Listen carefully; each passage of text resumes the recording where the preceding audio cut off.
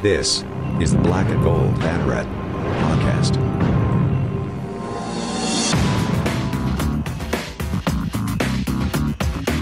Now, here are your hosts, Jeff Sharon, Eric Lopez, and Brian Murphy.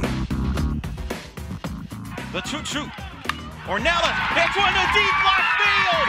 See ya later! Knights walk off the Gators 8-6 on a 2-run homer by Carissa Ornelas. It's great to be a Knight tonight here in Orlando. Wow, Eric Lopez. Wow, indeed, my friends. Welcome, everybody. That is what you call a dramatic. You haven't slept. No, literally, I haven't slept. I helped you write an article. I rewatched the game. I watched the baseball game, and I read Brian Murphy's article on the baseball game all overnight.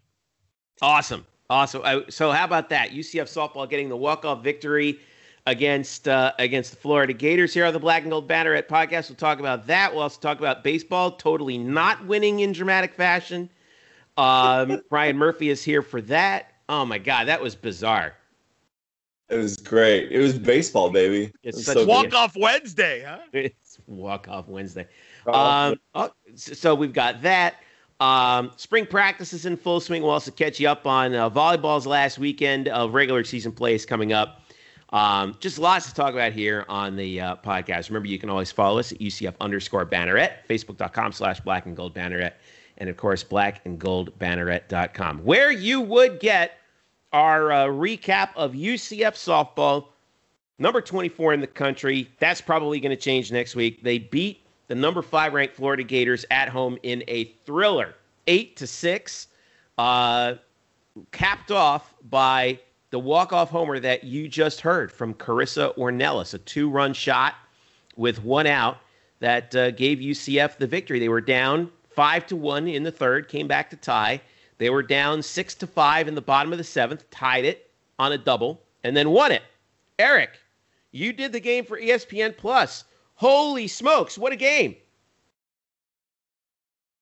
Yeah, that's an understatement. That's one way of putting it. I mean, we could put a lot of expletives in there, but it is a family show. So good thing you didn't, because you were on the air.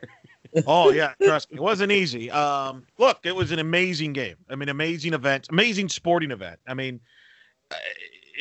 that's a game that I could share to a lot of people, and they'll convert them to being a softball fan. That game had a little bit of everything, and it showed, I think, a lot about why this Knights team is different than past Knights teams. I brought it up on the broadcast. Past Knight teams, as good as they weren't built to come back from a 5-1 deficit against a Florida pitching staff that, by the way, came into the game with a 1 ERA, which was 6 in the country. Mm-hmm. And UCF just put up 8 runs on them, scored the most runs against Florida this year. And this team has no quit. They can score in many different ways. They can small ball, but power game. And it's kind of ironic, Jeffrey. It was the 700th win of the program's history, which I'll write about as well on later on here on Black and Gold Banneret. But think about this. Stephanie Best was in attendance, the first ever recruit, the first ever UCF Athletic Hall of Famer. Steph was there? Yeah, she was in attendance. Awesome. Among many people, the UCF football team, many members of them are there. A shout out to them because they were loud and rowdy. I saw them jumping around in the crowd after the game was over. That was pretty awesome. It was insane, and an insane atmosphere. And they raised the capacity to about 50% this week, and it's good timing. But yeah, Stephanie Best was in attendance, first recruit ever, first Hall of Fame ever, watching UCF hit 3 home runs, the number that she wore, one of them being a shortstop, Georgia Blair, who's probably the second greatest, could go down as the second greatest hitter in program history by the time her career is done, and watches them win it on a walk-off home run to win 700th win in a program history. You couldn't make I don't think that would pass in Hollywood in a script like that. And it was just a game that just had a little bit of everything. I mean, these are 2 great teams, top 25 matchup, back and forth. It was a slugfest, and it had a little bit of everything. It had our first ever softball shift. Murph, you would have loved that. Tim Walton. Yeah. Got 5 infielders, 2 outfielders. They call it the Chronister 5 because the lefty pitcher for Florida, Katie Chronister, comes in. That's what they go to is 5 infielders and have the ball hit to the left side. So you have that advanced analytics. And even in the 7th inning, Knights down 1, Shannon Doherty gets hit by a pitch. Jada Cody, the cleanup hitter, coming up to the plate. And as Cindy Ball Malone, Coach Bear, in the postgame admits, she thought about bunting Jada Cody, and she usually bunts down 1 in the 7th, but she decided not to. Here's Coach Ball Malone's explanation. The only thing that if I could change anything was defensively that one big inning. Other than that, Aaliyah White, wow, what a game. G got some good innings in there too, and it's hard to get those hitters out. And so that was huge. But the fight from our offense, we've battled. We've been hitting well, but we still battled the last couple of series just scoring runs. And I just love how they made adjustments. They passed the bat. Some of their outs were super loud. And just at the end, I'm going to tell you, I don't think I've ever played a game where in the 7th inning we're down by 1 and I don't bunt. But I told our assistants and I told Jada, I don't know that I'm going to bunt you because I did it in the other 2 innings and we didn't score from it. So I think we're just going to go for it. And she made me look really smart. But she made the risk well worth it. And then Carissa there coming through. Holy cow. Honestly, when Coach Bear came up to me, was talking to me, I knew, I got this. I was just thinking all our players are on my side, and I was just ready, just sack fly, just thinking to the outfield and have them go over. And, yeah. What went through your mind as that ball crossed the fence and you realized you just won the game? I didn't realize it until I was at second. I was like, oh, that's over. And then I was just excited to get home and celebrate with my team. What does this win mean? You had a big game of the weekend against South Carolina. You feel real confident at the plate right now, don't you? Yes, I do. Just looking for my pitch, and then if it's outside, just keeping my butt in and going oppo. Just doing it for my team and the situation. Tell me about the Jada at-bat, because that was a huge at-bat. She kept fouling pitches after pitch against Hightower and got that huge hit over the center fielder to tie the game up. But not only did she tie the game up, but you were able to see a lot of pitches as a result, right? Yes, just eroding the pitcher. That's what we always talk about. She did a great job and just finished it for the game. Tell me about Aaliyah coming in relief, coming in the bases loaded. And she walked the 1 run, but she was fantastic. Gave us a chance to win the game. She becomes the first UCF pitcher ever to beat Florida twice in a career. Tell me what you saw catching her or what she had tonight. I knew we had all the confidence in her. I knew she was in there for this situation, and she was just doing her game, and I was lucky to catch her for it. What was the mood in the dugout? You're giving up that 5 runs in the 3rd, but then Georgia Blair hits that 2-run homer, and then Shannon follows up with the home run. Did that kind of light a fire there? It seems like once that homer is like, okay, we know we're going to come back, and I sense that you were confident even when you're down 5, knowing you would come back. Oh, yes. We knew 5 runs isn't going to shut out our team. We know we're big hitters, and we'll do anything to get on, and that's what we did.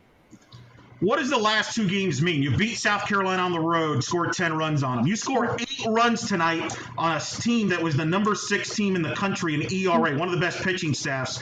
This has got to give your offense as a whole and yourself a lot of confidence moving forward to conference play. Oh, yes. We know we're going to keep this confidence up, and we're just going to play our game and not worried about who's on the other side.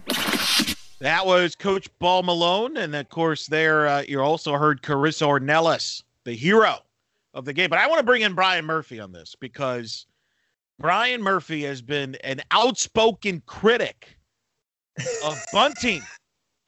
Bunting in general, but especially bunting. He's not the only one, but he's a little bit more vocal than yours truly, Eric. Correct. When it comes to baseball and softball. But bunting, especially with hitters in the middle of the lineup. And here in the bottom of the 7th, Coach Ball Malone admits, usually she bunts in that situation. She let Cody hit away. Cody hits the double to drive in the tying run to the plate. 2 batters later, Ornelas hits the walk-off home run. Murph, this was a vindication for you. Yeah, and I wish teams would do this more often. It boggles my mind to hear her say that when she's down a run in the 7th, she would do this. I mean, you're basically admitting you're going to give up one of your last 3 outs when you're already trailing. It just doesn't make – it really does not make much sense. And I know that people will never agree on this and people see it different ways, but like when you bunt, especially with, when you bunt with the middle of your lineup, especially, you take away so many options of getting the runner over or possibly scoring that run, or maybe even better, hitting a home run. With a great bunt, you can move a person in the scoring position, and maybe there's an error where the batter gets on base. That's great. And if they, but they can also pop it up. They can also, have a bad bunt that goes back to a pitcher that don't play or something like that. So many more better things that can happen when you let kids swing away. And that goes for every level of baseball too. And especially with people like Cody, who, like we saw, Eric, can drive the ball to deep center. Like, why don't you just let her try to do that instead? Thankfully she did. Eric, do you think that Florida was expecting Cody to bunt? That's a great question. No, I mean, not in that sequence, because Cody was at 2-2 count. She had been fouling pitches off, so the bunt play was off at that point. That's right. Yep, good point. So not in that scenario. I don't think they were expecting the bunt there, but she just kept fouling pitches off against the Hightower and hit. And then, when Ornelas came to the plate, she kept fighting. And that was the thing. As Ornelas in my interview with there, and you can, by the way, watch my entire interview, obviously there with Carissa, but as well as obviously Coach Ball Malone's postgame and Jada Cody's postgame on our YouTube page on the Black and Go Banneret. But their philosophy is eroding pitching. And what they mean by that is just erosion of their pitches. Just make them use up a lot of pitches and wear them down. And that's what they did against this Florida pitching staff throughout the night, making them work. Even though Florida basically went by committee, I mean, they were getting hits against the shift. They made the adjustments, and then Aaliyah White, in relief of Gianna Mancha, picks up the win, the first night pitcher ever to beat the Florida Gators twice in her career. I mean, that's a pretty good tall deal there, and it's just a memorable night, a huge win, their second top 5 win of the season. They beat Arizona at home on March 8th. They were ranked second. They beat Florida, here was ranked 5th in the country. But I think this obviously it's extra, I think a little extra sweet because of who the opponent is in Florida, the way the game played out, dramatic fashion. I mean, this was the number 3, Ornelas' home run is the number 3 play in SportsCenter, top plays. When was the last time UCF had a top play that high in the rankings in SportsCenter? Was it? No, it might have been Hughes. I don't know. It might have been. Oh no, it was probably J.J. Wharton. No, Mike Hughes had to make top 10 plays. Oh no, it made top 10, but I think Wharton probably had to have ranked higher. I think he was like the number 1 play for like a while because they were kept showing like the number 1 play overall. Maybe. So I think it was Wharton was the only one that was higher. That's pretty good. So memorable game. I think it's the greatest softball game I've ever seen in person in 14 years. And I know that sounds very knee-jerk reaction, but that game had everything. Like, it had everything that you wanted. It had offense, but it had some great defensive plays, had pitching. I mentioned there was a softball shift. We got advanced analytics shifts, Murph, in softball. I couldn't believe it. We're shifting. All right, so let's zoom out for just a second, okay? Because here's where the rubber meets the road for UCF. Conference play starts this weekend. They're doing 4-game sets in softball this year. And they start at home against Houston, doubleheader Friday, and then a game Saturday and a game Sunday. RPI this year, Eric. We've made fun of the RPI all year, especially in volleyball because it's dumb and it's broken in volleyball this year. But it's not that broken in softball because UCF is at 33, Florida is at 4, and Arizona, who UCF beat earlier this year, where are they? I don't even. They're down. They went down to 31. But that win over Florida is big because they were 21-2 coming in. So what does this do for UCF in the RPI and insofar as it matters this year? And then what will conference play look like for the Knights as they start up against Houston? Well, I think RPI is going to help them a lot. Obviously, that's a huge win.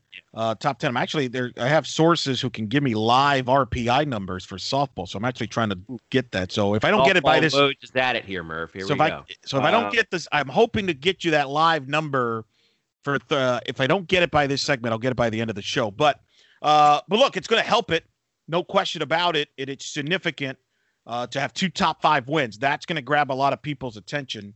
For sure. I mean, and that was the game the marquee game of the night in the country. and I'm going to say this for the millionth time. The benefit of being on ESPN Plus is significant. I'm telling you, you wouldn't believe some of the major players in the sport of college softball that were watching this game, that were messaging me, from coaches across the country to executives on television, important people watching this game, because this was the marquee game of the country in college softball. You cannot buy the exposure that ESPN provides for you in these platforms. I mean, I'm sorry. I mean, criticize Mike Oreska all you want, but he made the right deal.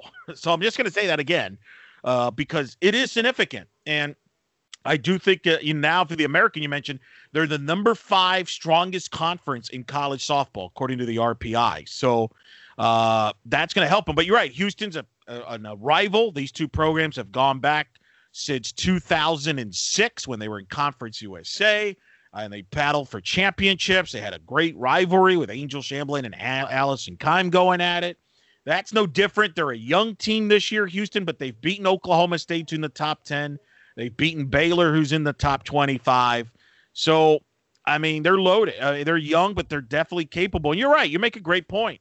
UCF is as dramatic of a win as this is, and even Coach Paul Malone said in the postgame, they kind of have a 60-minute window where they could celebrate, and then they move on. So, they got to move on to Houston. It's a 4-game series, as you mentioned, so it's hard to sweep a team with 4 games. Honestly, I don't think you could expect sweeps or many sweeps at all, if any, in conference play. It's too difficult on that. So, by the way, live RPI here only on the Black and Gold Banneret, exclusive here. UCF up to 28. That's it? Look at Eric Lopez just wielding his power in real time. Thank you. Real time. Really, that is a flex if we've ever seen one, man. Really, now wait a second though. Win over the number 4 team in the country moves you up only 5 spots. It's early. Only a handful of games were played Wednesday. You got to give it time to digest. Kind of like when you have that great food dinner. You know, it's not going to immediately make that great impact. You got to wait a little while to kind of digest it, and then it'll kick in. By the way, I disagree with you. Really, that's not the best metaphor. Maybe no, it wasn't. But I usually feel worse after a big dinner than when I'm actually in the time of eating it. Where you might want to look into where you've been eating, but that's a whole other story. I disagree with you, but the RPI is still drunk in softball. Maybe not as bad as volleyball. Drunk. It's still drunk because it's got Villanova number 8 in the RPI and your favorite school, Liberty, at number 9, among others. And it's got like Maryland, Baltimore County. Remember that school that beat UMBC? In the opening? Yeah, they're in the top 25. That ain't lasting. All right, it ain't lasting. I'm looking at the one on the NCAA site, and they have Wichita State at 21st. UCF isn't even the top team in the RPI in the American. Well, I'm looking at the live RPI exclusively here on the Banneret that I have access to, not anybody else has. All right? I'm the Woj of softball for a reason. He's treating this. He's treating this access and just flinging it over our heads. It's just great. He's treating it like the Pentagon Papers. That's great. He's treating it like he's got an alligator by the tail and he's just swinging it around. Like here's your RPI right here. It's a good number, by the way, from a resume standpoint. 28. Wichita State's very good. By the way, Wichita State comes here in April. That is going to be a showdown for the league. If we preview the American Conference, since it is starting this weekend, UCF's the favorite, but I think Wichita State has just as much firepower offensively. That could be your top 2 teams. Then you got South Florida with Georgina Corrick's probably the best pitcher in the league. I think those are your 2. Yeah. So those are your top 3 teams probably in the league. Houston's very young, but as I mentioned, they're capable of beating anybody. So, it's going to be a battle in this league. And UCF, you're right. They got to take care of business in the league. This is a team that's hungry. And I think that, I'm interested to see how they come out. Friday's a doubleheader because in a 4-game series, you're going to have a doubleheader. It just so happens Friday's this one, 4 o'clock, 6:30. So we'll see how they come out after this emotional win against Florida, against the Houston team that's going to be gearing up for them. But, it's they're in play here. They're in play. A dramatic night. Props to the football players that gave the support to the players. They were aware of it, and even the people that were there that 50% capacity, people in the outfield, everybody wearing masks. I appreciated all that. just a great night overall. Great night overall. And as I said on the broadcast, it's great to be a night tonight here in Orlando. Some of the folks out in the outfield with the pickup trucks were getting peppered by fly balls that were getting hit. Where the action's coming, man. I know. That's the best seat in the house, to be honest with you. All right, so you worked last night with Francesca Anea, who of course is a great phenomenal analyst, by the way. Great analyst. You guys were great. She said something interesting. She said she didn't want to say it during the telecast, but you said it on your recap afterwards that she felt like UCF was just going to find a way to win. She did. And she told me that before the game even started. So I got to give her props on that. And I think it goes to their hitting. That's how you do that. You find a way to win through hitting, and to score 8 runs on that vaunted Florida pitching staff is a real achievement that they've been able to do. And these two are not done. They're going to rematch again on the 14th of April. Yeah. At UF. Boy, are they going to be pissed when UCF. It'll be dramatic, but that's what this rivalry is about. 26. By the way, 18 runs in the last 2 wins against South Carolina on the road. Let's not forget that, because that's an important win too. 10-4 on Sunday to salvage a game. And then 8 runs here tonight. That's pretty impressive. 18 runs against 2 top 25 teams from the Southeastern Conference. And, and they still, as you mentioned, they still go to Florida. They still go to Ole Miss. So they're not done with the SEC. But they got to focus here in the American Conference play here. But what a night. It was a dramatic night. An amazing sport. If you watch that game, you have to be hooked on softball. You now understand why. I've been hooked for it for 14 years. And in my opinion, and it's in a lot of people's opinion, right now it's the top 4 college sport in the country, behind football, obviously men's basketball, and then Murph's favorite, baseball. That's the top 4 most popular college sports right now by any metric you want to look. The TV viewers, social media interaction. Like you said, that I think that game opened up a lot of eyes, and people. Again, it's so good that people get to see this on ESPN Plus, and the way that UCF won that game, the dramatic ending, the opponent. I think people are if they were not aware of UCF softball and the season they're having, they are now. So I'll ask you this: if they're just sort of coming on board with UCF softball after that win, and I do hate making a lot out of one victory, but I'm going to right now. They've beaten Florida. They've beaten number 2 Arizona, 20 and. When you look at the team right now, what is their end of season ceiling? What is the high water mark for this team if things break right for them? Well, they could definitely win the conference championship. I think they're the preseason favorite. They legitimately can win the conference championship. It's probably going to come down to that Wichita State series and the South Florida series, but they can definitely win the regular season title. Conference tournaments are always a crapshoot, but they could certainly win that. I think they're definitely an NCAA tournament team. I don't know if they can host. I don't think they can host, unfortunately. We've gone through this dog and pony show before when it comes to the committee. They're probably going to be sent to Florida again or Florida State if I had to bet, unless this team just went on a tear and really just made it almost impossible for them not to host. But the ceiling's high. And the thing is, with this offense, they're going to be a threat in the regional. They're not going to be a pushover. They have the pitching. The biggest thing is you got Aaliyah White and Gianna Mancha. Can they get a third pitcher, whether it be Brianna Vasquez bouncing back or one of the freshmen, to get them some innings during conference play in a 4-game series? Could be a key factor here if they can win the league, or maybe, and be the difference between that and dropping a game that they shouldn't. But the ceiling's high. They can win the league. They can be an NCAA tournament team, and I expect them to be a top 25 team all year round. So the sky is the ceiling. There is no ceiling right now. Who knows how far they can go? That's kind of what's fun about it. All right. Well, they got to come back to earth real quick for that Houston doubleheader on Friday, 4 and 6:30, then Saturday at 3 and Sunday at 12. ESPN Plus for that. And Eric, you'll be on the call for all 4. Is that right? That is correct. I'll be joined by Jamie Loprice, former Texas A&M Aggie great. She'll be joining me as Francesca will be doing Florida LSU on SEC Network. So she does a great job as well. So a big 4-game series. Great to see Houston use it. By the way, first American Conference game since 2019, as Jada Cody reminded me. She hadn't played in a conference series yet because we didn't play one last year. So that'll be kind of cool to finally have some American Conference softball action starting this weekend in softball and soon in baseball. Yep, that's right. So that's a perfect segue, Eric Lopez. Very well done by you, because we are going to talk about baseball coincidentally last night at the time both games were tied, UCF and Florida in softball and UCF at Florida State in baseball. Wild game again in Tallahassee that didn't go the way that UCF wanted. Even though they were up, they went to extra innings. UCF got a run in the top of the 10th to go up 5-4, and then Brian Murphy, weird crap started happening. I will let you describe it because if I tried to describe it, I'll just get it wrong, and you're really good at describing things. So, what in the world happened? Well, that's not good. So I wrote about this for this site. No pressure or anything. I couldn't help myself. I had to write about this because usually don't want to describe a loss, but this loss was special. So what happened was it certainly was special. Special. Coming off of the 10th inning, David Litchfield coming off for his I believe would have been his third inning of work, and he had pitched two really good innings.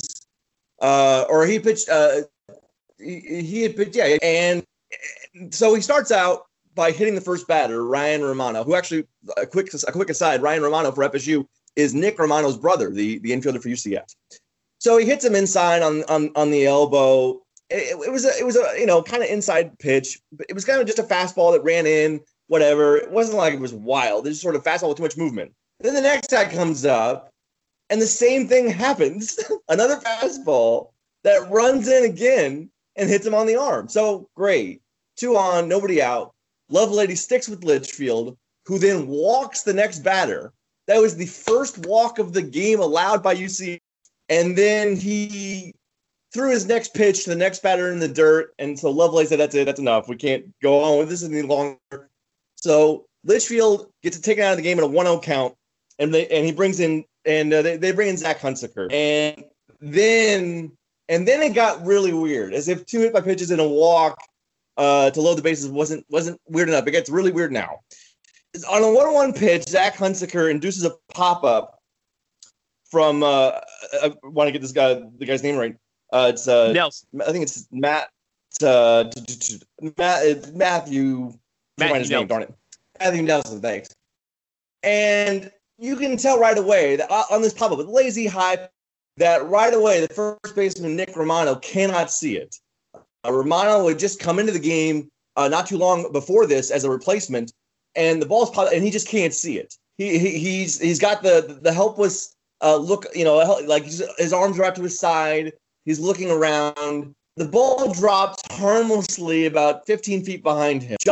And so now, But while this is happening, while the ball's in flight, you can see the umpire at first base put his arm up, raise his arm to the sky, pointing up at the sky. Fly. Right. Uh-huh. Yeah. To signify an infield fly, because there's fewer than 2 out and there's more than 2 men on base. There's bases loaded, nobody out. So under that rule, the batter is automatically out, no matter if the ball is caught or not. The batter is out, and the runners are free to run at their own risk. Well, when the ball drops, the runners do run at their own risk. In fact, the man on third, Romano, decides to go for the plate. John Montez, the UCF second baseman, comes in from behind Nick Romano, throws home. The throw home to Ben McCabe is well in front of the runner. McCabe steps on home plate thinking he's got an out there at home, but he does, because infield fly, once the runners run, everything turns into a tag play. It's not a force play because the batter's already out. So because McCabe does not apply the tag at home plate, the runner slides in safely. So FSU has tied the game up on 2 by pitches, a walk, and an infield fly pop-up, an RBI pop-out, really. An RBI pop-out to first base on an infield fly rule. The next batter is intentionally walked to reload the bases so they can set they'll play back in order. And there was a second out. The UCF got the second out with a ground ball to short. They got the force out at home, an actual force out at home to get the second out. But then Hunsaker walked the next batter, Reese Albert, on 5 pitches. FSU wins, scoring 2 runs on 2 of my pitches, 3 walks, and a ball that traveled about 100 feet and stayed in the air for about 10 seconds and wasn't caught. Yeah, the final line of the bottom of the 10th was 2 runs on no hits and no errors. Great. All right, Brian. All right, Brian. You are a passionate baseball fan. You watch any part of. You've watched Major League Baseball, minor league baseball, college baseball, Japanese baseball, Korean baseball. If it's got a bat and a ball, you're watching it. You're probably watching it in a parking lot. Where does that inning? Have you ever seen an inning like that? Like that? Is that the most bizarre finish ending you've ever seen in baseball? I mean, I wish I could recall. I wish I had instant recall, but I feel like it is, again. Maybe it's knee jerk, but I can't remember seeing something like that. In which, if you took everything into account, that you're playing. If for UCF you're playing on the road, it would be a big win on the road against a ranked team, FSU no less. By the way, FSU was the hottest team in college baseball coming into this game. They had won 5 consecutive games against Virginia, and then top 10 Florida, top 10 Miami. The combined margin of victory in those 5 games was 58-11. They were crushing people. UCF had held them at bay all game long, had taken a lead in the extra innings, and then to see how it all unraveled with a couple of fastballs that ran too far inside. Just something you never see really ever, an infield fly RBI. You've never seen that. And then more walks and just, no, I cannot. I was stunned. I was absolutely stunned last night. I'm still stunned because it's just, I love it. I do love it so much. It sucked for UCF and it's painful for them and I'm sure for the fans, but I'm watching that and I'm just in awe of just the number of ways the baseball can just be so different on any given night. It's so weird. It's so weird. Murph's tweet's the reason why I actually watched the replay before we recorded here in the dawn hours because I didn't go to sleep. And I still can't believe it. And it happened many hours ago. I'm probably going to watch the replay just to make sure it happened. It's not a dream, deal. What the heck? This team has been involved in now 8 one-run games. 8. They've only played 20. They've been involved in 8 one-run games. They're 2-6 in those games. And yes, I mean, you can look at every 10-point something where if they had gotten another hit here with runners in position, they could have won this game. If they had made a better pitch here, if they had made one fewer error, the Ole Miss game, the middle game at Ole Miss, they're up by 5-3 going bottom 9. They give up 3 runs in the bottom of the 9th. That stings. That was a tough one. But nothing, I imagine, will stick in their craw much like this game. I mean, maybe there's something down the road that we don't know about. Maybe it happens this weekend at Troy. I don't know. Don't tempt us like that. Don't tempt the baseball gods like that, please, Murph. Thank you. Now, the way that this unraveled in the most harmless of fashions. As I wrote, the hardest contact that FSU made in the 2-run 10th inning probably came from the elbows of the guys who got hit by pitches. I mean, there was no firm contact made anywhere. And it was just wildness. Now, let me, Murph, clarify this. The infield fly rule. Do you think the umpires implemented it correctly? So by rule, the umpire has to make the judgment that there's a fielder underneath who is well positioned underneath the ball to make the catch. In that situation, where Romano clearly doesn't see the ball. You can tell right away he does not see it. You could make the argument that he is not in position to make that catch, and thus it shouldn't be an infield fly. But I understand the impulse from the umpire. It's base loaded, nobody out. You see a lazy pop-up to first base. I mean, just to call infield fly, because who isn't going to be under that? So you can actually go either way on this. I have no problem with the call. He also could have not made the call reasonably and said, well, the first baseman, the closest man to the ball, was not camped under in any way, shape, or form. So it's actually not an infield. But in regardless, I'd love to see this happen more often. I've always said this about Major League Baseball, and I'm sure it can happen in college baseball. I would love to see, it would take a lot of planning and teams to be really smart on defense and a lot of quick thinking. But you can do this where you can settle under a fly ball in an infield fly situation. There's more than 2 on, less than 2 out, and try to settle under it and then all of a sudden like lose it and let it drop. But you can sort of like let it drop and understand that maybe you get another out of it, because obviously once the infield fly is called, the batter is out. So the ball dropping doesn't hurt you unless the runners start to run. And so why not see if the runners know the rules too? Because they don't have to run. You know, even if it's first and second, they don't have to run if the ball hits the ground. And in this situation, I don't know if FSU understood that, you know, really well. I don't think there's any way. I don't think they did. I don't think they would have just gone on his own. No. And yet clearly UCF didn't either, because if they had understood the rule and seen that the first base umpire had called the infield fly in that situation, McCabe's got to know that that's a tag play. It's not the problem but you've just said it yourself. It's kind of really up to the umpire, and it brings back to me some really weird memories. And I think some Atlanta Braves fans are having that Braves Cardinals game, Murph, where they called the infield fly rule and the ball wasn't dropped in left field. They called an infield fly rule on a ball that was not hit to the infield.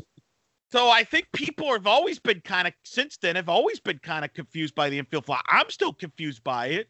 I didn't know that you just explained it, that really it's up to the umpire. So for all we know, it just so happened.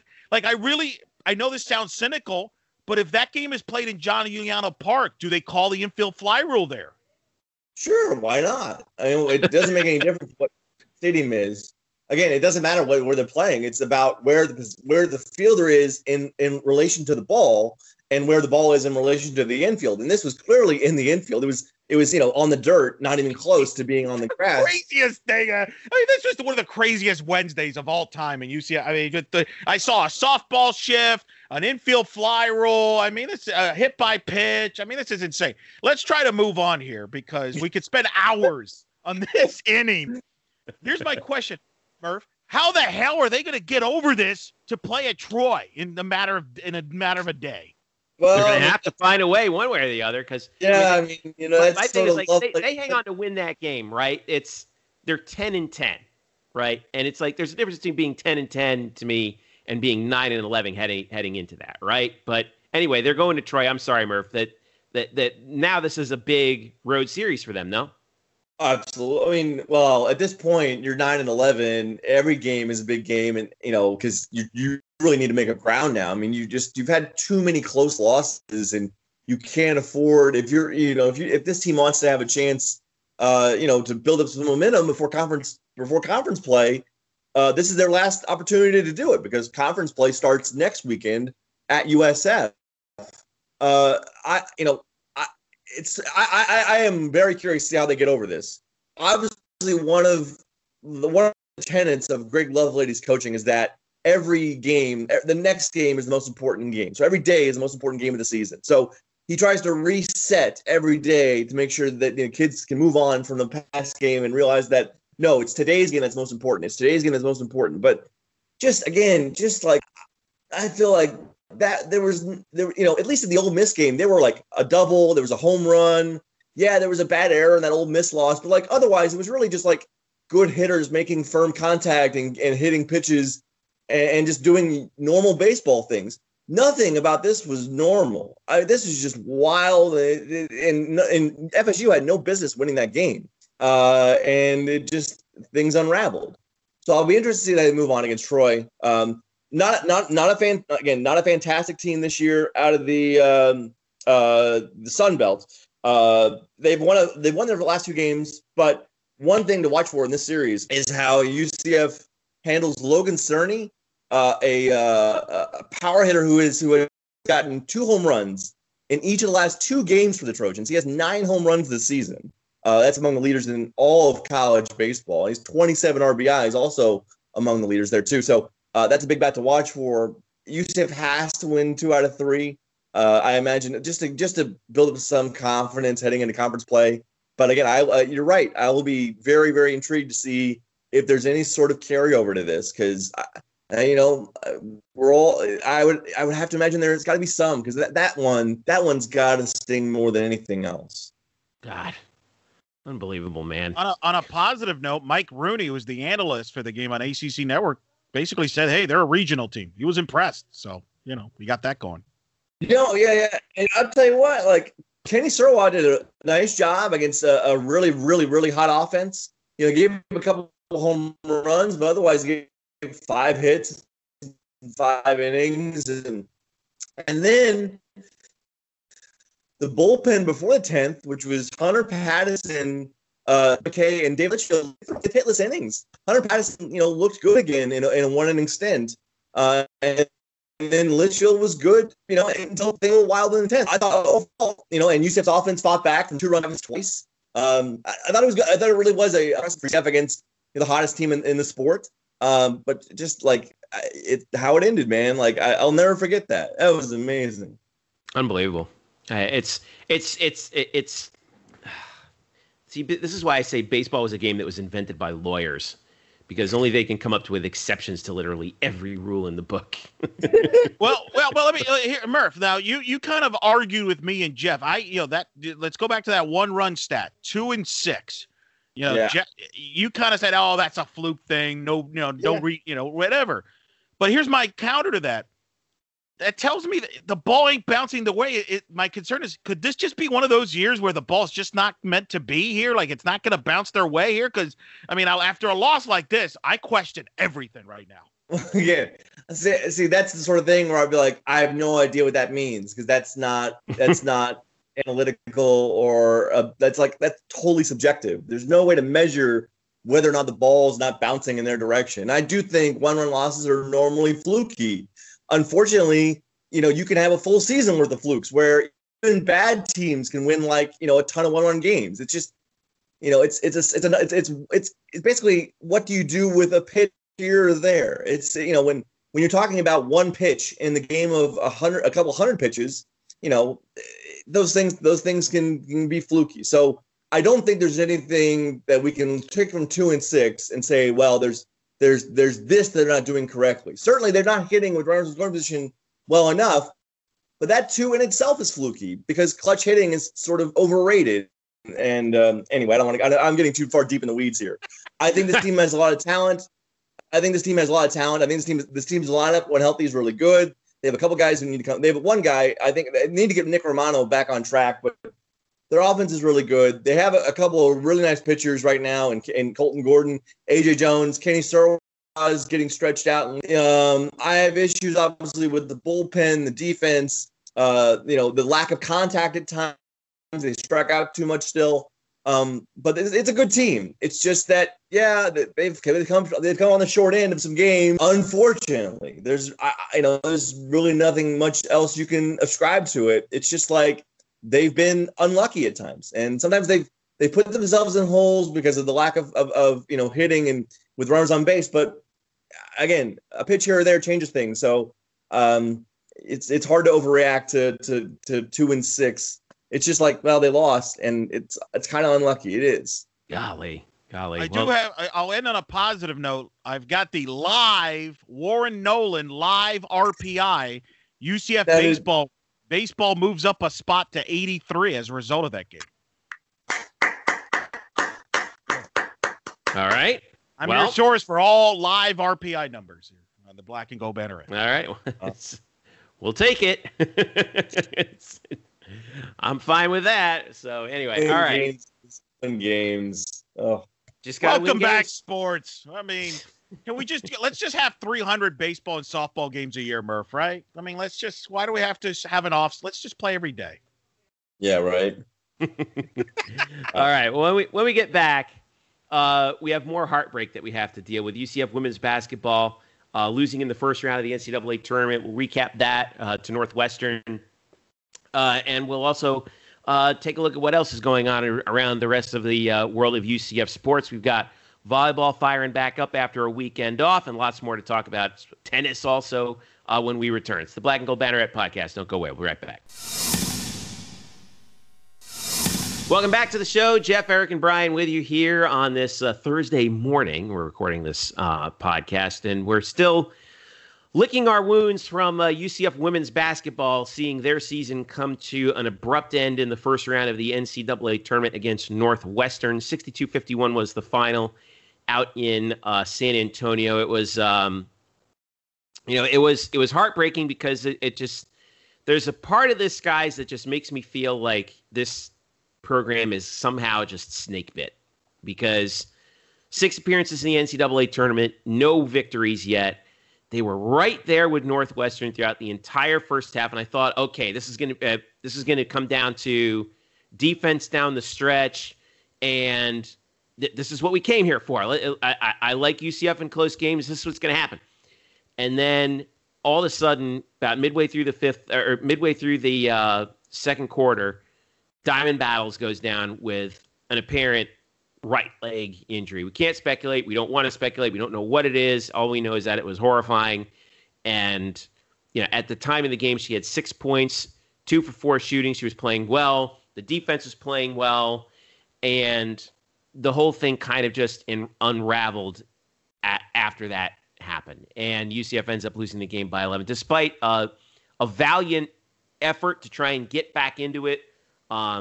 Late in the fourth, Northwestern's defense was just too good. Leading scorer was Lindsey Pulliam, 25 points. And she was great because Veronica Burton, frankly, wasn't for Northwestern. She was just 1 of 7. So UCF did a good job of taking out the number 1 option for Northwestern, but couldn't take out the number 2 option. Courtney Shaw had a very good game for Northwestern as well, 12 points on 5 of 9 shooting. She was plus 21 on the game, but gosh, it's just this one just hurt. This hurt in more ways than one.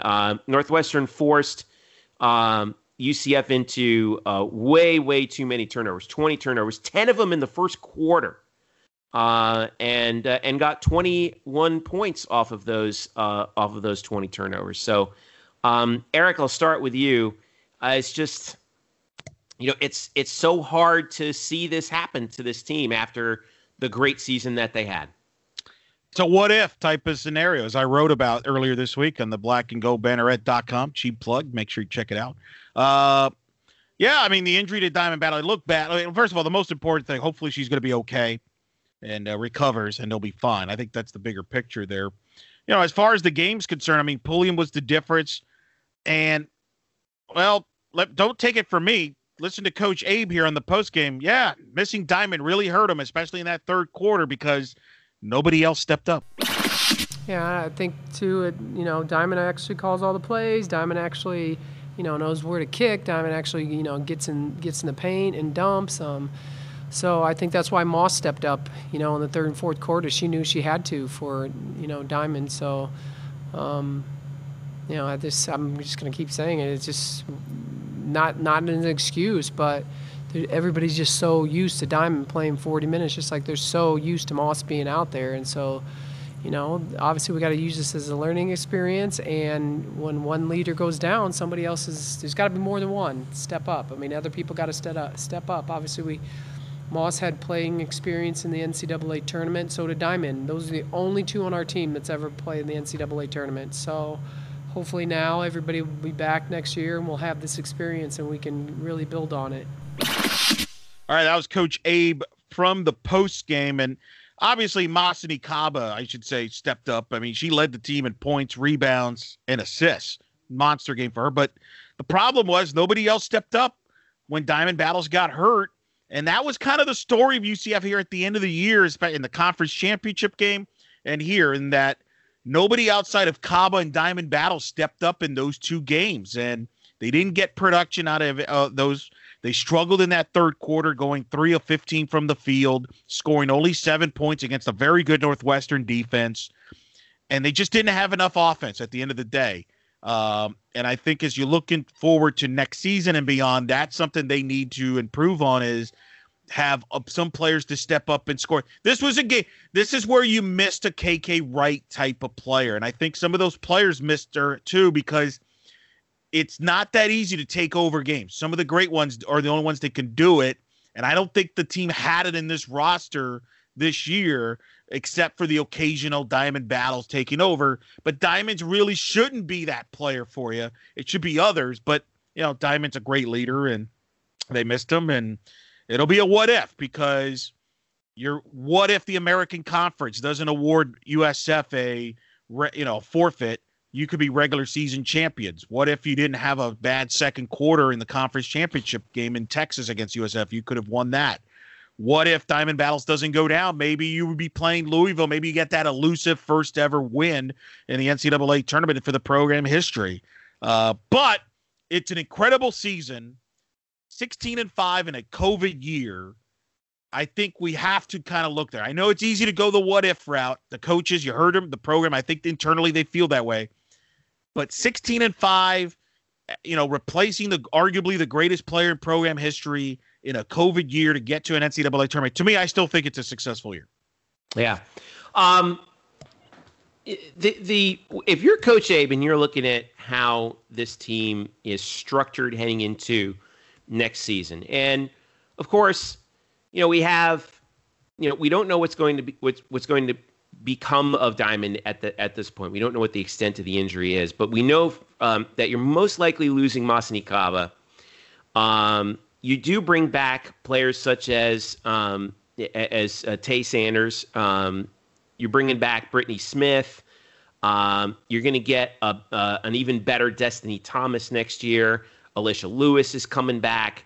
When you look at this team, how it's set up for next year, I have to correct myself. They're not going to have. Well, they might have Cortasia Sanders back. She's listed as a senior, but remember, this is basically a free year. We don't know. All the seniors could be back. We just don't. I mean, that's kind of the hard thing to predict nowadays with these rosters. You just don't know. Yeah, but when you look at who they have coming in, what's going to be the big priority? Is it going to be developing the freshmen that are coming in? Because like you've said before, they have a couple of really good freshmen who are expected to come in and contribute right away.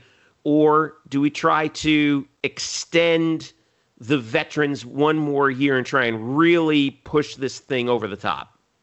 Both. I mean, the staff, they've been building towards this season that's coming up with the players that's coming back, as well as the recruits that coming in. They got a 4-star guard coming in. They've got another player coming in that's played at USA Basketball. Those are two freshmen. They think they can make an immediate impact, like big time. The Jewel kid, the 4-star, is, from what I've been told, is the best recruit in the Abe era. And, they think she's better. She's better than KK. And they think she'll be way ahead of KK, what KK was her first couple years. Now, whether that all happens or not, who knows?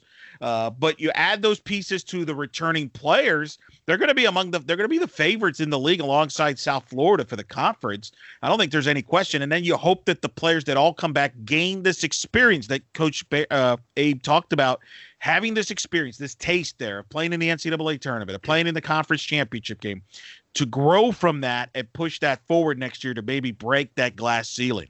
Yeah. All right. Well, it's going to be, by the way, the two recruits we're talking about, Layla Jewett, who's from Woodbridge, Virginia. She's a 5'9" guard.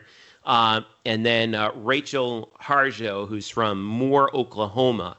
She's a 6'3" guard/forward. She's officially listed at. So, yeah, I mean, it's going to be good. I just, you know me, I always get worried when you're like, oh man, these freshmen are coming, they're going to contribute right away. I'm like, well, freshmen are freshmen. I mean, they're going to kind of, you're going to have some growing pains. I mean, look what happened with men's basketball, right, Murph? I mean, it's, you're going to have, you're going to have those moments with, guys like Jameel Reynolds and Isaiah, and you're going to be like, wow, they're so good. And then there are going to be stretches where you're like, where'd they go? Like, it's so hard to count on freshmen, isn't it? Sure. Absolutely. Well, I think one of the bigger questions also is, like, what is the status of Diamond Battles come next fall? Like, we know, like, she hyperextended her leg. You can see that, hyperextended her knee. You can see that on the clip. But we don't know exactly what her injury is. And I don't think we'll find out until, probably media day next year. Oh, if we find out at all. If she's ready by that point. That's a huge, what if we're going to continue this in the next season. But like Eric said, and Eric, I know you've talked about this with us, like, the coaches have always thought that next year's team was going to be the team that really did a lot of work. This year was kind of like a little ahead of schedule, right? Yes. I think they thought they could be pretty good this year, but again, you're losing KK Wright. That's good. That's tough to replace and things like that. they really were building towards next year because they knew the way the roster with the recruiting class coming in and all that. They felt that next year they really were excited about next year's team. But remember, they weren't even sure if Asia, Todd and Asia Luz were even eligible this year. Yeah, and all that. And remember, the difference is in defense of Jameel Reynolds and Isaiah Adams, and Murph has brought this up many a times. Those guys did not have a normal freshman year from the standpoint of with the protocols and COVID. All right, there was they didn't even get into the off-season program in the summer and the early fall that they would have, right? And they still played well despite all that. Imagine if they would have had it. I think they would have been more consistent. And I think that's hopefully, knock on wood, that's I think where the women will be having with those two freshmen implementing. And here's the bottom line: I think Abe's earned the trust. I've said this. I think she is now the greatest women's basketball coach in the history of this program. 2 NCAAs, 2 WNITs. I think this was right up there with her first year here as among her best coaching jobs. I'm amazed they went 16-5. To be honest with you, I think they overachieved. They want it now. They want it. They will disagree with that, but I think they overachieved, and it's a credit to her and her style of coaching. I think I think she knows what she's doing, and they'll figure it out. That would be my conclusion is whatever they'll figure it out because they always do. All right. And before we wrap up this segment with them, I wanted to just, on behalf of us too, get well to Diamond Battles because she's been, we love her to death. I mean, she's been, such an amazing figure for UCF basketball. She played in the shadow of KK for so long. And then finally this year, kind of came to light in her own way. And you hate seeing anybody get hurt. I mean, obviously, but especially her. And so, Diamond, if you're listening, get well soon. We're thinking of you, and we're hoping we can see you back out there on that basketball court as soon as humanly possible because we know that's where you want to be. So, all right, we're going to take a quick break. When we get back, we got to talk about soccer. We got to talk about volleyball. We got a lot to talk about still here on the Black and Gold Banneret podcast. Don't go away. Welcome back to the Black and Gold Banneret podcast. Jeff Sharon, Eric Lopez, Brian Murphy with you here. Let's go about fixing or taking care of all the sports that are really coming down the stretch here at UCF. And I'm going to start, gentlemen, with UCF volleyball. They had the week off, and now they're receiving votes in the AVCA Top 25. They're the equivalent of 29th. And right now, this team is hot. They're 12-1. Had a little bit of a rest here after bombing Cincinnati a couple weeks ago. They finished the regular season this weekend against South Florida. Friday at 7, Saturday at 7. This is a big spot, I think, for UCF because I think they want to finish the regular season. That they get to 14-1 in the regular season here, Eric Lopez. They head into the 14 conference tournament next week. It's going to be held at Cincinnati. And let me update you as well on the standings, which I think we need because remember it's East and West. 2 teams from the East, 2 teams from the West. Right now, it looks like it's the one season have both been wrapped up. UCF is the one in the East. Houston is the one in the West. In the East, Cincinnati right now is the top, is the number 2, but they're only one match ahead of South Florida. So if USF can somehow pull, if Cincinnati can fall back down, there might be a shot for USF here. So they've got something. Yeah, it's kind of a long shot though, because Cincinnati owns the tiebreaker. They beat them head to head. That's true. So that would put them really 2 games. Have to lose twice, really. Yeah, we don't want that.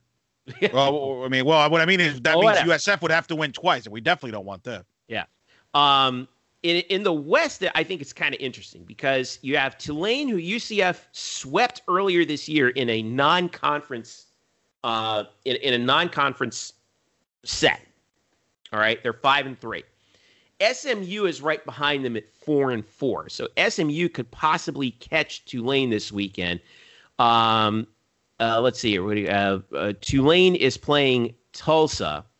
And by the way, SMU and Tulane split in the earlier this season. SMU is playing. They're actually done with their conference season right now. They're playing Texas Tech. I beg your pardon. They actually lost to Texas Tech both times in 5 this past weekend. So they actually have that weekend off. So Tulsa has a chance to wrap it up.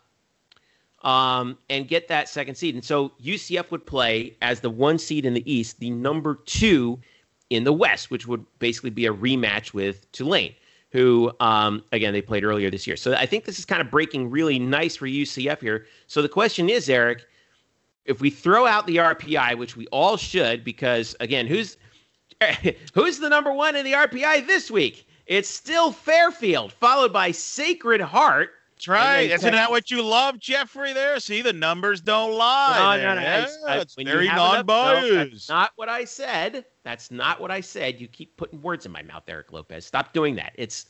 You don't have enough data for the RPI to make any sense of the whole situation. Texas, UNLV, Florida State, Towson. All right. Bowling Green, and then UCF's at 8th, by the way. I would like to let you know. Yeah. Which, hey, I'll take it.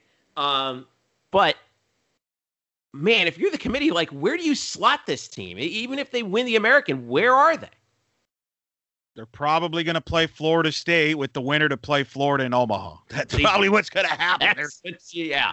I mean, why break old habits? I mean, we'll see what happens. I mean, because you reported last week. Here's the thing: they're all going out to Omaha for the tournament. All right. So they don't necessarily have to slot them in with all the other Florida teams as they would in any normal year, right? Yeah, but why break old habits? You know what I mean? Oh, come on. No, look, I mean, we'll see. It's a valid question. I'm kind of curious. We do need to probably look into like what the format will look like. Because remember, they're down to 48. Yeah. So that would suggest to me, this is the interesting thing. So what is the top 16 going to get a bye? Yes, top 16 teams get a bye. How the hell are you gonna figure out the top 16? Yeah. Committee, that's superior for you and your humans who are so infallible. You know, I'm gonna smile on this one. I'm gonna smile. What are they gonna do? All right, let's take the entire Pac-12 and slot them 1 through 12, and then take the top 4 from the Big Ten and slot them accordingly. Congratulations, we finished our top 16. Give me a break. I mean, that's normally what happens anyway. I mean, they use the RPI for that anyway. So in a normal year, so it is what it is. The bigger question is going to be: can the American get 2 bids? And the only other team that I think has a shot is Houston, who had a heartbreaking loss to Baylor. Boy, they played well in that Baylor match. Great match. By the way, Baylor has like a bunch of 8-footers. That's insane. I watched that match, and I'm like, Baylor's enormous. It's like, what is going on now? Like you laugh. I mean, you can take shots at the Pac-12 and all that, but then we'll see them, and across the net, we're like, oh boy, there's a bunch of trees there. But I thought Houston was very impressive. If I'm the American, you want Houston and UCF to roll over and play in the championship game. You kind of wish you didn't do it. Honestly, this is what Todd talks about. He's like, why are we having a tournament? Well, and the other thing I would have said is, why are we having 4 teams? Like, it's clear who the 2 best teams are. Just have the division champs in each division play each other. That's it. Like, just cancel the flights that Cincinnati, just cancel the other 2 teams. Like, we don't need them. Because really, it's not going to help you. It doesn't help you.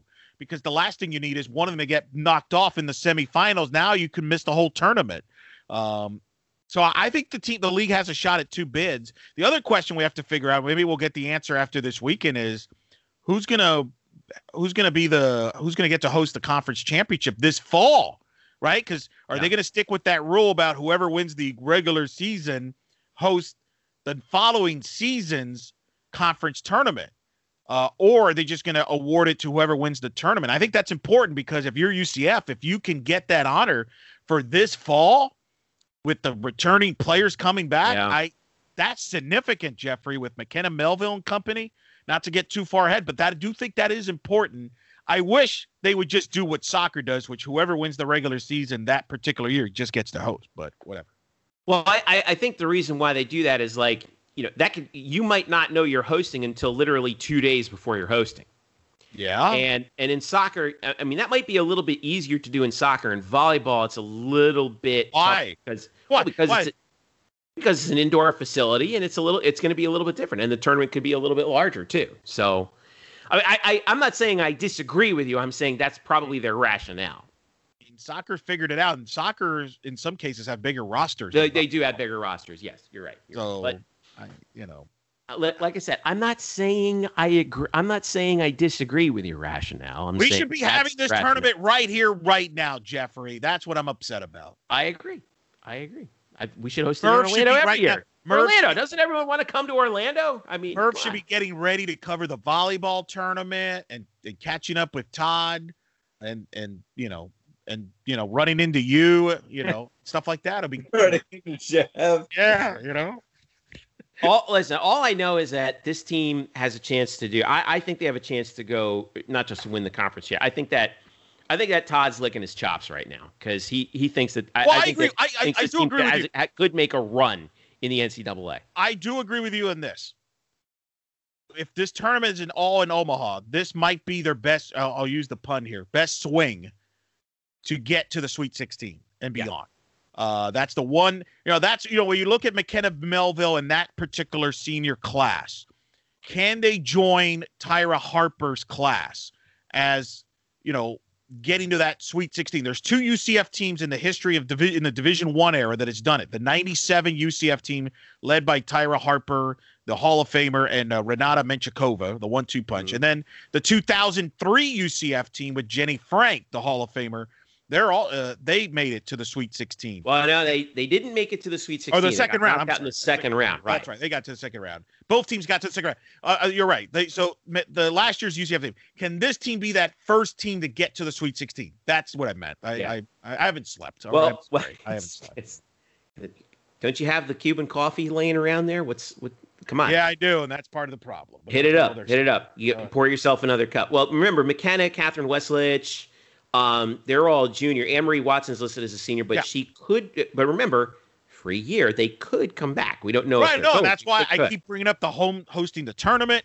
And if this team can get to the Sweet 16, that increases McKenna Melville now into the conversation and the art of perhaps being the greatest volleyball player in the program history, right with Tyra Harper and Renata Menchikova, if they get to the Sweet 16. And that's a significance. You're right. I do agree with you. This might be their best shot because it's in a neutral court, whereas, let's be honest, in the next fall or next year, you might be going to Florida. So that's a valid point. Might be going to the O-Dome again. Golly. All right. So they're playing South Florida once again on Friday at 7, and then Saturday at 7 o'clock again. Both those matches at the venue, and they will both be on ESPN Plus. AAC. Probably shout out to Sean Asher, who's the SID for softball and volleyball. Could be staring at two postseason teams. And has been killing it for both of them, given how good that both of those teams have been this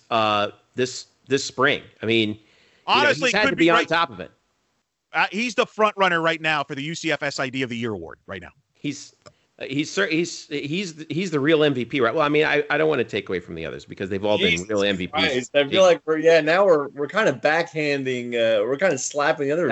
I don't want. That's why I'm like, no, stop that. Listen, they have a hard enough job as it is this spring, man. It's just wild. I'm sure that everyone was breathing a sigh of relief when basketball was like, wow, okay, we're through basketball. Now we've got volleyball that we're still working on, and then soccer that we're still working on. Speaking of which, let's talk about soccer. Men's soccer. Eric and Brian, I think they figured it out. They've won 3 in a row. They threw 4 goals at Temple last Saturday at home. They are right now. They've outscored their opponents 8-1 the last 3 matches, and they got a big game in Tampa on Saturday at 7 against South Florida, trying to avenge that 1-goal loss at home that they suffered earlier in the year. They've got South Florida on the road, SMU once again at home on Friday, April the 2nd. That's going to be huge. And then they finish the regular season at Memphis Friday, April 9th. Eric, have they figured it out? Well, if you listen to Scott Calabrese following the 4-0 win over Temple, he tends to believe that, yes, we have figured it out. Yeah, it's really nice to see. Just you can tell that the players are in sync. They're cohesive and they move together. You can see they anticipate each other's ideas and movements and decisions. And so it's really, really great to see. And then, you're always wanting players to be rewarded for all their work, because it just reinforces that we're on the right path. And so to have a performance like this where, we score 4 goals, we create even more chances to score, quality chances from multiple sources. It's really nice. Great to see Hata too, and his growth this year. Now a real threat around goal for assists and for goals. So it's great. We're moving in the right direction, clearly. Scott Calabrese's team is at 4-3, and it's good that they're getting hot at the right time here. But man, they needed the goal scoring to kick it, and they finally did. First game all season that here's how they've scored so far this season, guys. You ready? 0, 1, 1, 1, 2, 2, 4. Now, I don't need to bust out the line graph to tell you that things are improving on the scoring side, isn't it? They look like the old Knights, yeah. I mean, it was great to see the offense firepower there. Hottie Berry, 2 goals. It's turned into maybe the answer that they've been looking for. Somebody who can finish, and put the ball in the net from the forward position. He has stepped up. Him and Gino Vivi have great chemistry. Mm-hmm. So it's a huge win, and they're back in this mix. I mean, this league is wild right now. You got, Tulsa, SMU, South Florida, UCF. They all can win this league. This league is just very bunched up. And you're right. But in a way, UCF controls it. They go to USF. They host SMU. They can win those and beat Memphis. They win the league remarkably. Yeah. But they got to take one step at a time, and this will be a big one at USF. Well, here's the standings, right? And remember, they do the point system, right? So Tulsa's leading with 13 points. They're 4-1-1. You got 3-way tie for second between SMU, UCF, and USF at 12 points each. And SMU, by the way, 4-2, UCF 4-3, USF 4-3, and of course, like we mentioned, UCF and USF are facing each other this weekend in Tampa. So Temple at 7 points, Memphis at 3, kind of bringing up the rear there. And we talked about how much more wide open is it now that, obviously UConn has left the league. Unfortunately, Cincinnati ended men's soccer, so it's down to a 6-team league, and 4 of them are right there in the shake of things. So this is going to be a fun little stretch run here. Let's talk about women's soccer here real quick, because they are right now kind of struggling a little bit. They are winless in their last 4 with 2 matches to go. Both of them are at home, Eric, but I think they're at the point right now they got to win the conference tournament in order to get into the NCAAs. Is that right? Oh, yeah, there's no doubt. I mean, they got to get some momentum going into it. Yeah. That's the thing that's frustrating, for Coach. They played a pretty good match against South Florida, gave up a goal in the first half, down 1-0. They tied it up 1-1, and then, they got a call against them in the box where USF gets a penalty kick. Well, you were fired up about that one on Twitter. Well, it was a terrible call. The girl fell down for USF, and the UCF player didn't. It's not like tackled her. She was going for the ball, and she fell down. And in soccer nowadays, if you fall down, you get, and as long as you can, act like, you've been shot, then you'll get a call from the soccer officials because they're dumb. They don't know any better. So, unfortunately, this goes canceled. This goes against UCF, and they just got to build momentum in those last 2 matches going into the conference tournament. Because you're right, because they're either going to have to play at Memphis or they're going to have to play at South Florida, because those are clearly going to be the top 2 teams. They're both in the top 25, and right now they probably would represent the American as a 2-bid league with those 2. So you're right, UCF would have to crash the party and win the tournament and sneak in that way.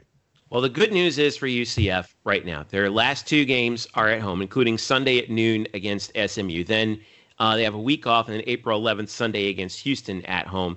SMU is 3rd to last in the league. Houston is 2nd to last in the league. So you can at least get above 500 before the conference tournament, and then take your chances, right? Roll the dice and see what happens. But right now they're in 4th behind ECU, who's 3rd. USF, like you mentioned, is in 2nd.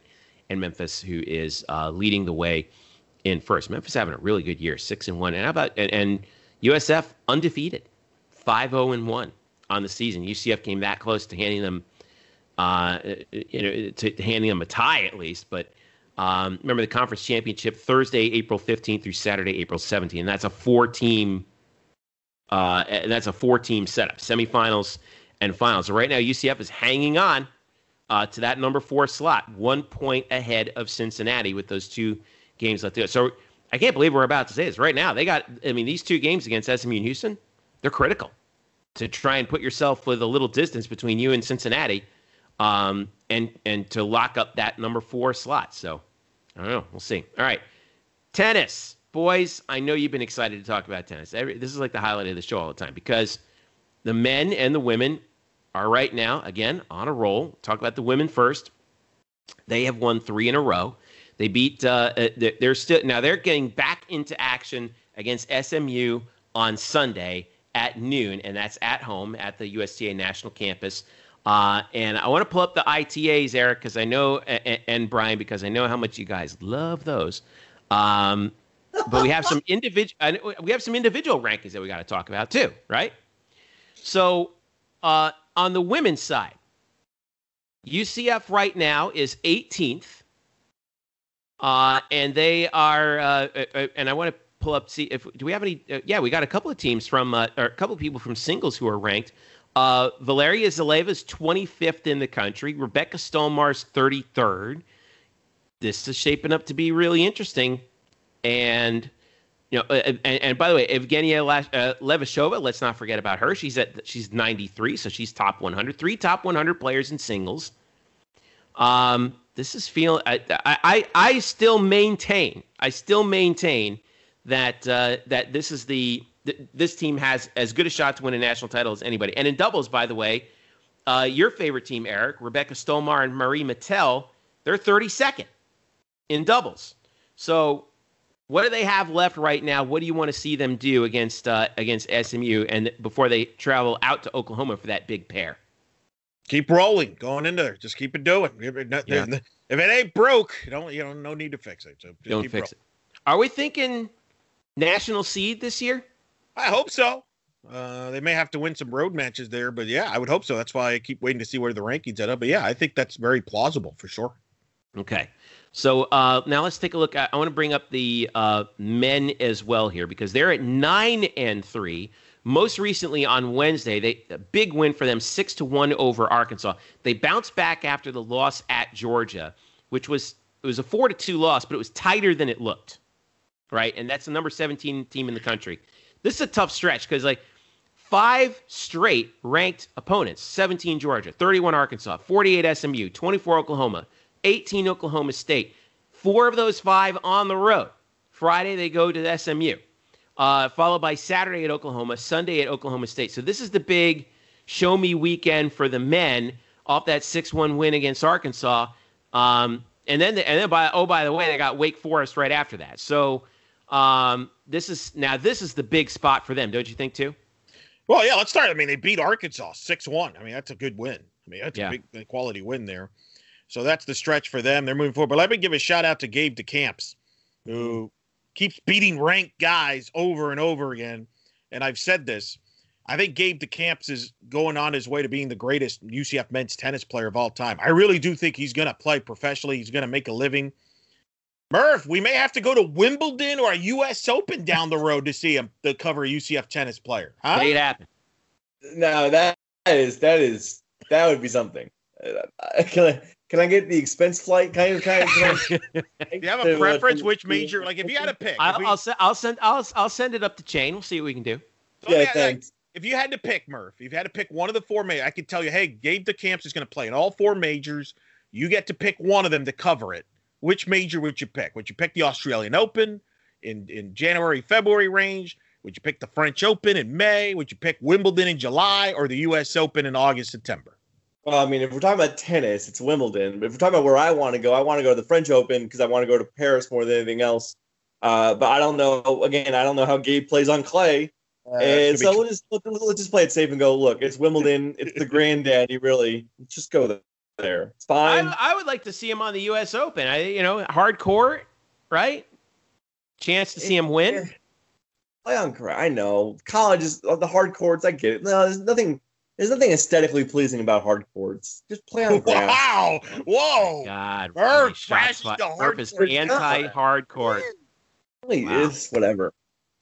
I should mention that Gabe DeCamps right now is ranked 4th in the country in singles.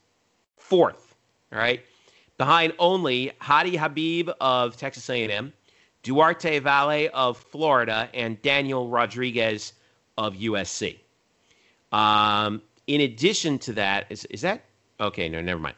And then in addition to that, doubles, he and Trey Hildebrand are 21st in the country.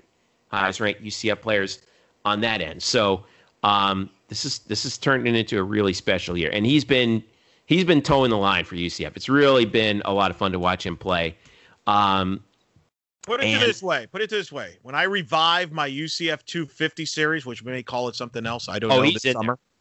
Not only is he going to be in there, but he might be the highest ranked Gabe of all UCF male athletes. Wow.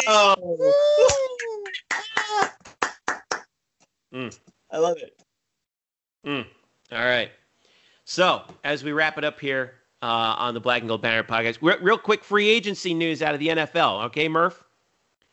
Matt Prater is coming back. We talked about Matt last week, did we not? We mentioned it, but I want to dive into it a little bit more because he's in Arizona. Yes. And are we going to see Matt Prater is very quietly racking up NFL records like crazy. Don't even bring it up. With Kyler Murray as the quarterback out there. Okay. Could we see him like become the NFL's all-time leader in extra points? I'm fully expecting this to happen. What? I mean, I don't know. Okay. Oh God. You take that one, Murph. I, as a person who has made most of my living in my professional life as a fantasy sports writer, have come to despise kickers at every turn because in the soup that I swim in the circles that I revolve in, they are the absolute worst. They're a nuisance. So it's hard for me to say that, like, yes, he's going to come in and kick out all these extra points because, like, kickers are so dependent on everything around them more than just their actual innate skill. So it's, is he going to kick a ton of extra points? I don't know. Is that offense going to be more efficient this year? Maybe. This is a long-winded way of me saying, Jeff, I hate your question. I will not acknowledge it or address it. And so we move forward. But look, as I said last week when we talked about it then, Matt Prater has a really interesting way of picking places to play that are very favorable to kickers. Yeah. Well, in Mile High. Yeah, he's played Mile High. He's played indoors in Detroit. And now, indoors or outdoors in Arizona. Before he was in Denver, he was in Atlanta briefly, right? They play in a dome too. Was he in Atlanta? I don't even remember that. Coffee in Atlanta before he went to Denver. Okay, but now in Arizona, you can get another controlled environment, and I've heard that people really like kicking on that grass. That's a really good kicking grass environment. So. Yeah. What a show for you. What a show for you, Murph. You're breaking down the infield fly rule and then kicking in the grass. And I mean, this is like top notch material from you tonight. Wow. It's really, my shining moments. I should clarify for the record that Matt Prater is currently 31st all time in the NFL in extra points made with 491. The record holder, George Blanda. Yeah, 943 extra points. Yeah, he played like he was 80 years old. Yeah, he was. I think they wheeled him right from the Oakland Coliseum right to the mausoleum. But anyway, well, Matthew Prater already has what? He has the record for. I believe he still has the NFL record for longest field goal. Correct? He still does. Yards. Correct. 64 yards. Yeah. He has the record for most 50-yard field goals made. I don't know. That to me is the most impressive one. Right. Yeah. If I'm an NFL kicker, that's kind of the record I want. It's kind of like how I've always said, if I was an actor, I'd want to win a Screen Actors Guild Award. Look, no matter how his career ends up here, it's been just a phenomenal career for a lot of people that for a guy that UCF fans I think maybe disliked on his way out the door. for how everything ended. But he's been a fantastic. He's been generally a fantastic kicker for 15 years now. Yeah, long time.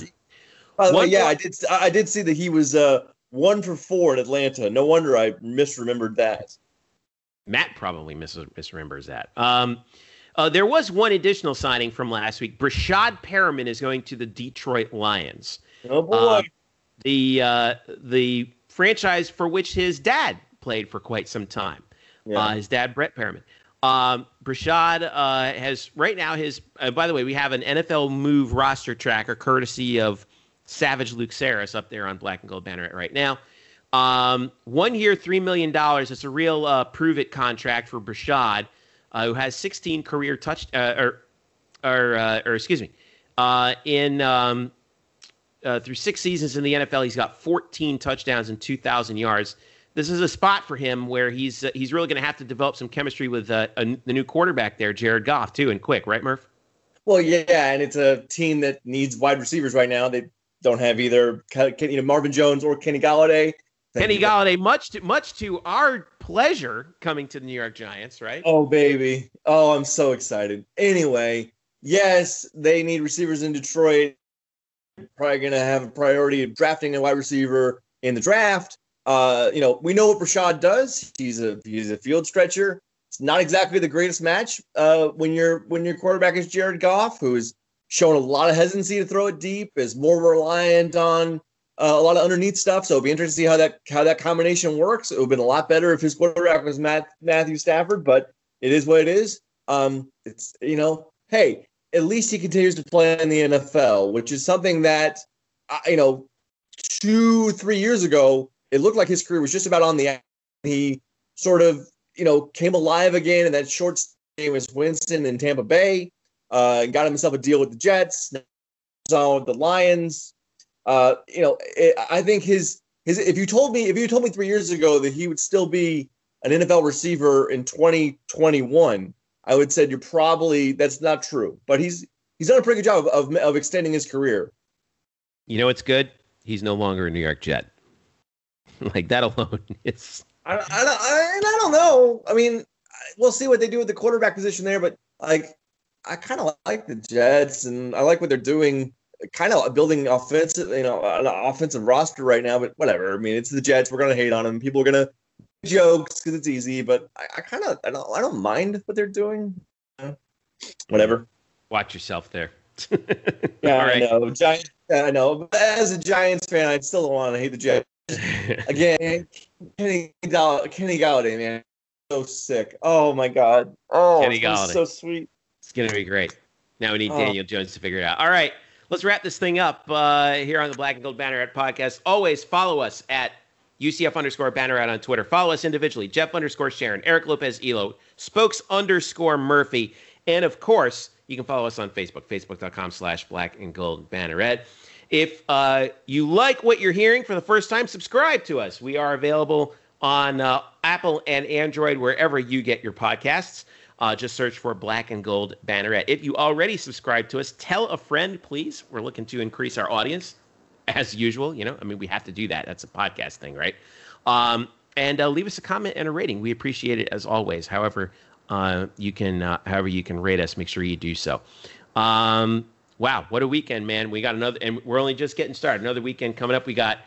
Guys, next weekend we got Pro Day on April the 1st. We're going to start talking about NFL draft stuff. It's going to start getting crazy.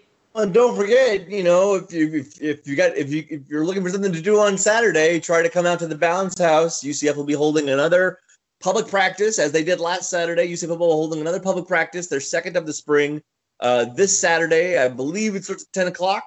So see if you can get in there. They will be doing more contact drills, some live tackling this time around, which is more than they did last week when we saw them. So, and then we'll talk to Gus Malzahn again after the practice and see if we can mine any nuggets of gold there as he slowly implements his systems offensively and defensively. And the spring game, April the 10th at noon, and we'll be there for that as well. All right, so for Eric Lopez and Brian Murphy, I'm Jeff Sharon saying thank you so much for listening. This has been the Black and Gold Banneret podcast.